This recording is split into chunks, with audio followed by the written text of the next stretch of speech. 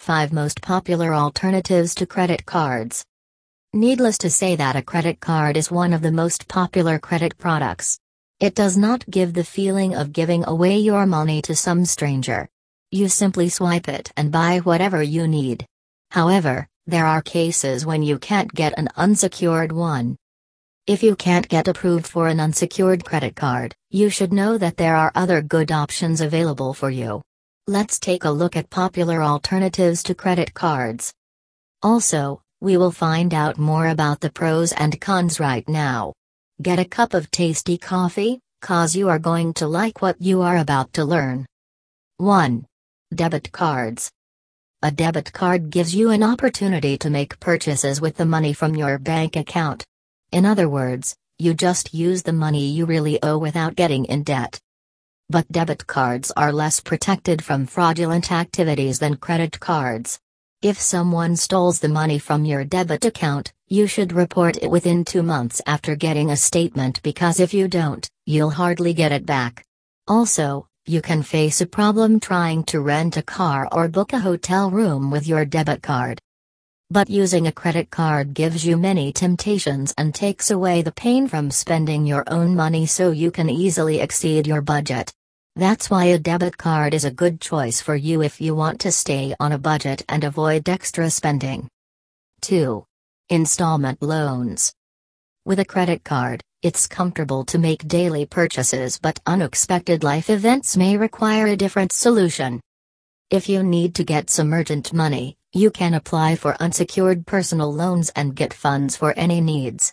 You'll get the money directly to your bank account and it's not going to be long-term debt. Unsecured loans are intended to help you deal with financial emergencies, and one of the main benefits is that you can repay your small personal loan by making convenient installment payments. 3. Prepaid debit cards. If you like mobile banking and paying bills online, then a prepaid debit card can suit you well. You just put the money on your card and use it for different needs. However, there are different kinds of fees usually attached to prepaid debit cards. For example, there can be transaction, service, ATM and regular monthly fee. Before getting a prepaid debit card, read its terms and conditions carefully to avoid unpleasant surprises in the future. 4. Secured credit cards. There can be occasions when 0% unsecured credit card is not the best choice. Also, as we said earlier, not all the consumers are eligible for unsecured ones. If you're one of them, consider getting a secured credit card.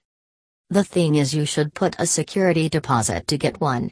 Usually, these cards have a credit limit equal to your deposit, so if you put $300, you get a $300 credit limit.